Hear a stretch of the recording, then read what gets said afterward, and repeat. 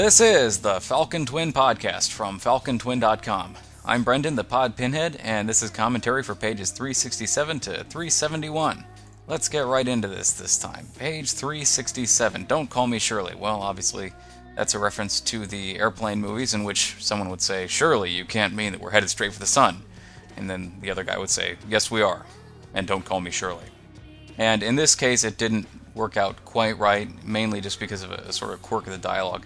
At some point in the second-to-last panel, the mayor says it would surely have been a catastrophe for the people of this town. The joke mainly only works if you start the sentence with surely. Surely it would have been a catastrophe for the people of this town, but it would have been kind of awkward if I had ordered the words that way on this particular page. So I just left surely where it was and just sort of hope for the best. So, anyway, here's Mika off to meet Mayor McCheese, and of course the tacky painting that everyone's got in the background, the dogs playing poker of this world. And of course he starts right off by calling Mika Lady Nia, which she's kind of tired of by now, even though it's only been a little while, but she's already sort of fed up with that, so she tells him that her name's Mika, and he just sort of brushes it off and says, "Yeah, sit down." And so he launches into his formal speech. Part of this is that he's trying to be big and important. Not that he isn't big and important normally, but he's trying to be, appropriately formal and dignified for the occasion, which of course he puts great weight on. Mika obviously considers this to be less important than the other people around, but he is trying to put on a bit of a show for the big, "We're near Tendra, and congratulations on winning our fabulous luxury cruise for two." So he launches into his little speech, and she's like, "Okay, you're welcome." Tresca looks over and sees her dad. This was just kind of a little throwaway thing to indicate that Tresca's dad had a connection with the city government. Not really a major story point, but that's what her dad does, is he works with the city. And so you can see that not only because he's here, but also you can see because he's got the same outfit as the mayor. So when Tresca and Mika were talking to him earlier, he was wearing the same outfit as now. So he was either getting ready for work or had just come back from work. Probably just getting ready for work because it was early in the morning. So Tresca's looking over at him, and people were wondering what her expression was. I guess it's kind of good, actually, that you don't get to see what her expression is, because it leaves it sort of up to your imagination. But she was probably a little bit peeved, because, of course, her father did this complete 180 between being very suspicious of Mika, and now he's completely happy, and oh, isn't she wonderful? And there's a little bit of that here that doesn't get completely communicated, but that's the idea with Tresca and her dad there. And so Mayor tells Mika that she's now been awarded this title, Hero of Tendra, which of course means nothing to Mika, but it does mean something to Tresca on page 368, which is why there's the reaction shot of her looking over and a little bit more explanation on the title, that it's something that people don't get very often, and it's super important in Near Tendra. He says it's been decades. I didn't specifically say, because I'm sure that people have been given that title since the war, which was like 80 some odd years ago, if I remember correctly. But I didn't want to have to come up with some specific incident that someone did, and so it's been decades, and that's all he says to it. And then he says, "No doubt you'll see a huge increase in followers after this," because he does sort of believe that she is an incarnation of this god, or is possessed by this god, or something like that. So he is taking this kind of whole thing at face value, as are all the other people who are saying that Mika is Lady Nia. They really do think that she either is the goddess, or is possessed by the goddess, or is intimately linked with the goddess in some way. And so it is, of course, perfectly rational for them to say, well, you're going to have followers because you're a god. Of course you're going to have followers. And everyone in all the different gods in Near Tendran lore have their own different set of followers. Some of this is going to come into play in the Tale of Nia, which I'll cover in the next podcast. But all the different gods have their own set of followers. So Tresca follows Miro, who's the god of treachery and is involved in stealing things and being conniving and evil and stuff like that. And people who would be more warrior soldier types would probably follow Nia, being that she kills a lot of people, and that's what soldiers do too, or at least have the potential to do. That's why they're useful. So that's sort of how the idea of the followers, and people would be given a choice. It's not like you just are assigned to a specific god when you're born, or by your family, something like that. Once you sort of figure out what your place is in life, you decide what your god is, and then you go and worship. And so that's why he says that Mika will probably see a huge increase in followers after this. And then it goes on to talk about, I didn't believe that a single girl is responsible for stopping the Dread. Some of these scenes here are some of the most core scenes of Falcon Twin that have been around since before it was even remotely in the form that it is. this sort of scene where Mika met the mayor and the mayor was expressing disbelief that she had done this sort of unbelievable thing was in there. And the survivor was also the thing that corroborated it too, because if it was just a whole bunch of bodies and you saw a random person walking to town covered with blood, yeah, you'd think maybe. But when they actually did find a survivor and interrogated him, and he said it was just this chick, and she was killing everyone and doing all these terrible things, then they said, well, I guess it really was her. But of course, upon hearing that there was a survivor, Mika, you can see the ugly side of her personality sort of coming back to light again. Kind of, like the mayor says, kind of trying to finish the job a little bit. And so Mika demands to see him again, presumably so she can finish killing him. And the survivor was just a guy who she probably wounded very severely, but didn't completely kill because she was busy with, the 100 other people that she had left to kill. And so this was some guy who just happened to survive when they found him. He was probably pretty close to dying. You can see behind the mayor, just in some of the background stuff, you can see there's a little sort of circular portal thing, which is a window into either another office or a lobby or something like that. That's an opening into another space in the building. There's also the folders, big binders full of information about Near Tundra tax data, stuff like that. Just whatever kind of bureaucratic stuff they would have in a mayor's office. The colors in the pages, you notice that the pages don't have a lot of color. That's not really, I know some people, I think I talked about this last time, some people thought that the whole color thing was an indication that it was all coming full circle back to the black and white pages of the earlier strips, but that wasn't it. It's just a different color scheme. And this is the same color scheme as the little montage, the 3-panel montage when Mika goes out and goes and gets to the stationery and then writes the letter in the coffee shop and then hands it to the dude at the hotel. This is the same color scheme. I think it's actually, there's a little bit more red in the color scheme, a little bit, so it's slightly warmer, but otherwise it's about the same. And more stuff in the background behind Mika in the second to last panel. You can see there's a little plant. It's not a plastic plant, I'm guessing, because they probably don't have plastic, but some sort of plant. And then you can also see behind Tresca in the last panel, you can see that there's some stuff in a sort of a glass case. There's a document, looks like a medal. The document is something to do with Near Tundra, probably city charter or something along those lines. And then also at the bottom of the panel in the background too, you can see there's a display case with some glass and some wood sort of struts. If you look very carefully, you can actually see a little bit of light that's reflected off of the display case onto the wall there behind Tresca, which of course has absolutely nothing to do with anything. The mayor decides he's going to send the dude back to the Durad, because the Durad are not necessarily the brightest bunch of people, and they have, of course, no way of knowing who did this. They have no way of knowing that it was Mika responsible for, screwing up all their soldiers, and so the Near Tundrans can just easily send this guy back saying they have these people who can just kill us like 200 to 1. That's the idea for scaring off the Durad, and it would probably work too, because Sydney is not necessarily cooperating with the Durad all that much either, so she's not going to be volunteering that information. If they ask, she might tell them, but otherwise she's not even going to care one way or the other. And the other thing about it is that they would have to actually get Sydney back and ask her about it, which she wouldn't. She's not at the Durad headquarters right now. They're going to be sending this guy back to where the Durad headquarters is. And so Sydney's out and about, and they would have to recall her and then say, okay, what's the deal? Or send someone to contact her and say, what's the deal? Which they haven't done and may or may not do. Page 369, the lady's new toy. Okay, so here it is, the sword from the prologue. A few slight modifications, nothing too big. I changed the hilt a little bit so that it was a little bit more fancy. Doing this in 3D was kind of a pain in the ass. I mean, I didn't do it in a 3D program, but I had to actually draw it so that it looked three-dimensional. And that was sort of a pain in the ass because you've got 3 or 4 different geometric shapes that are all sort of irregular, and they're all intersecting too, and trying to get that to look right was just a hassle and a half. So, and actually, if you do go back to page 367 and you look at the first panel on the right-hand side, just below where Mika says, "My name is Mika," you can actually see that case that she opens up right there, sort of from the end. And so, look, it's all foreshortened.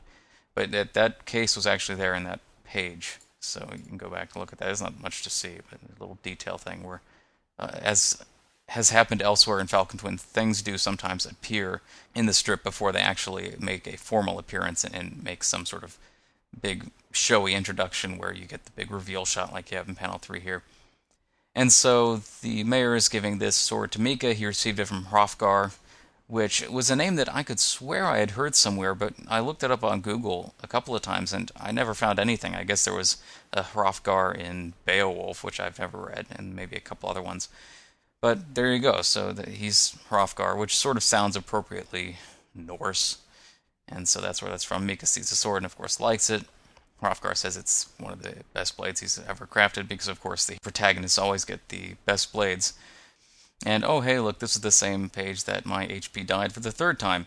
Have I mentioned that you really shouldn't buy Hewlett-Packard computers? Well, you shouldn't. And in the final panel on this page, Mika sort of runs her fingers along the length of the sword. Actually, you can see also in the third panel here, you can see the design on the sword matches this design on Tresca's knife, which is just sort of to link those two together and indicate that they're both near Tendrin weapons. I don't think that that's necessarily a symbol of Hrothgar himself and his weapons. I think that's just more of a symbol of Near Tendra altogether. Page 370, statuesque. And so now the mayor is continuing to further lay it on. Mika's continuing to be further upset about it.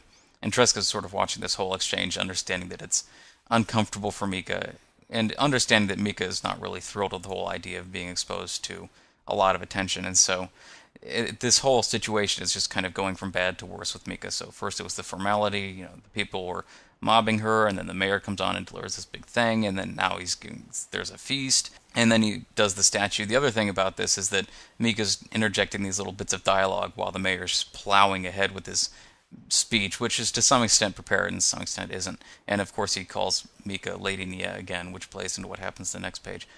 And there's this moment here where the mayor says the statue, and Mika says statue, and he says will take longer to complete, blah, blah, blah, blah, blah. That's sort of a very subtle reference to Fight Club.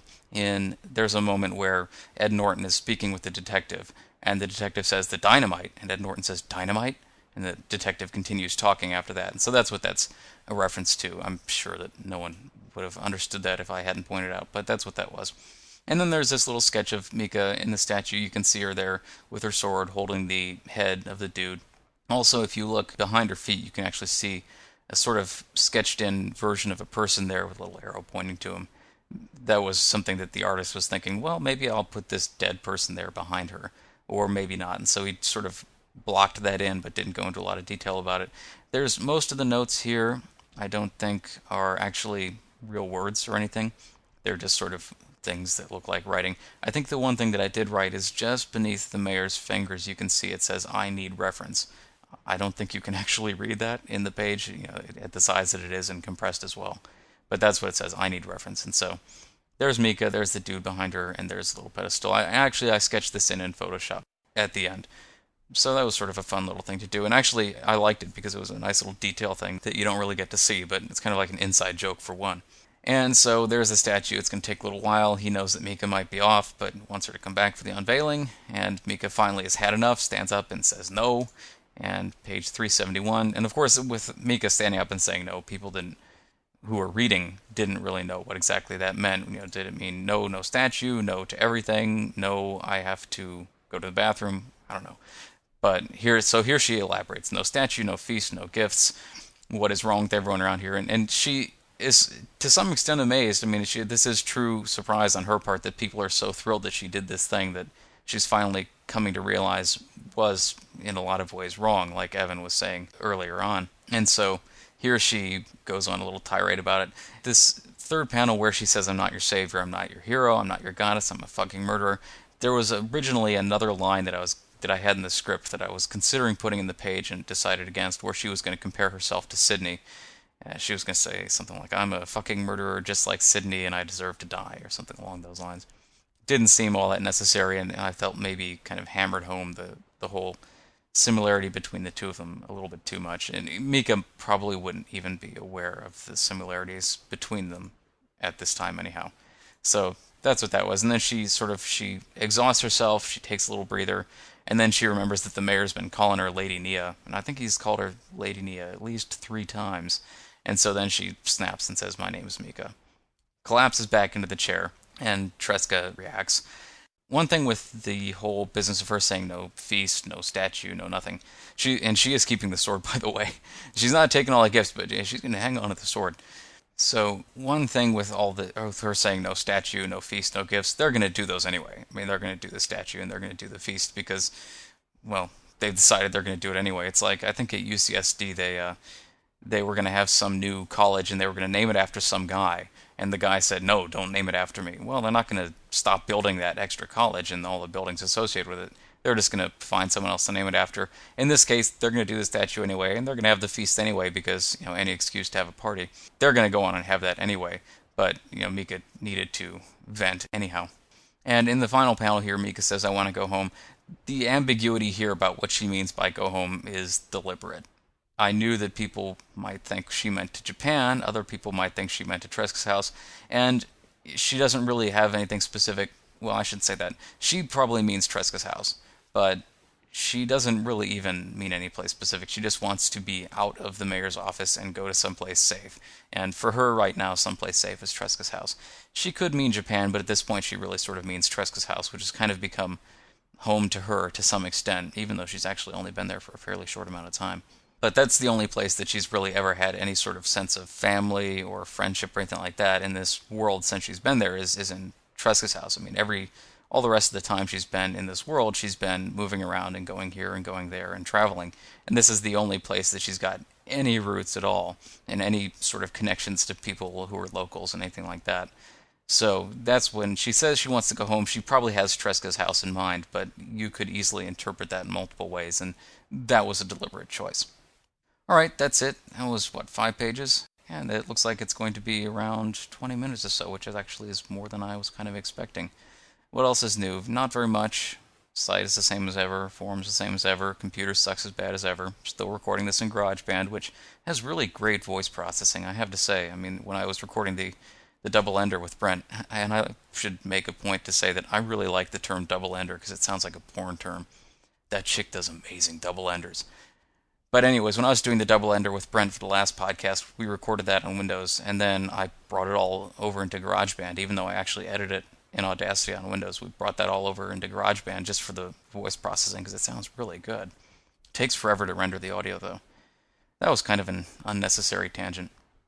Anyway, what else is going on? I have done a couple more podcasts with Brent on Virgin Worlds. Specifically, we did a big, long MMO/gaming podcast roundup about a week ago, and so if you're interested in game podcasts or MMO podcasts in particular, go listen to that.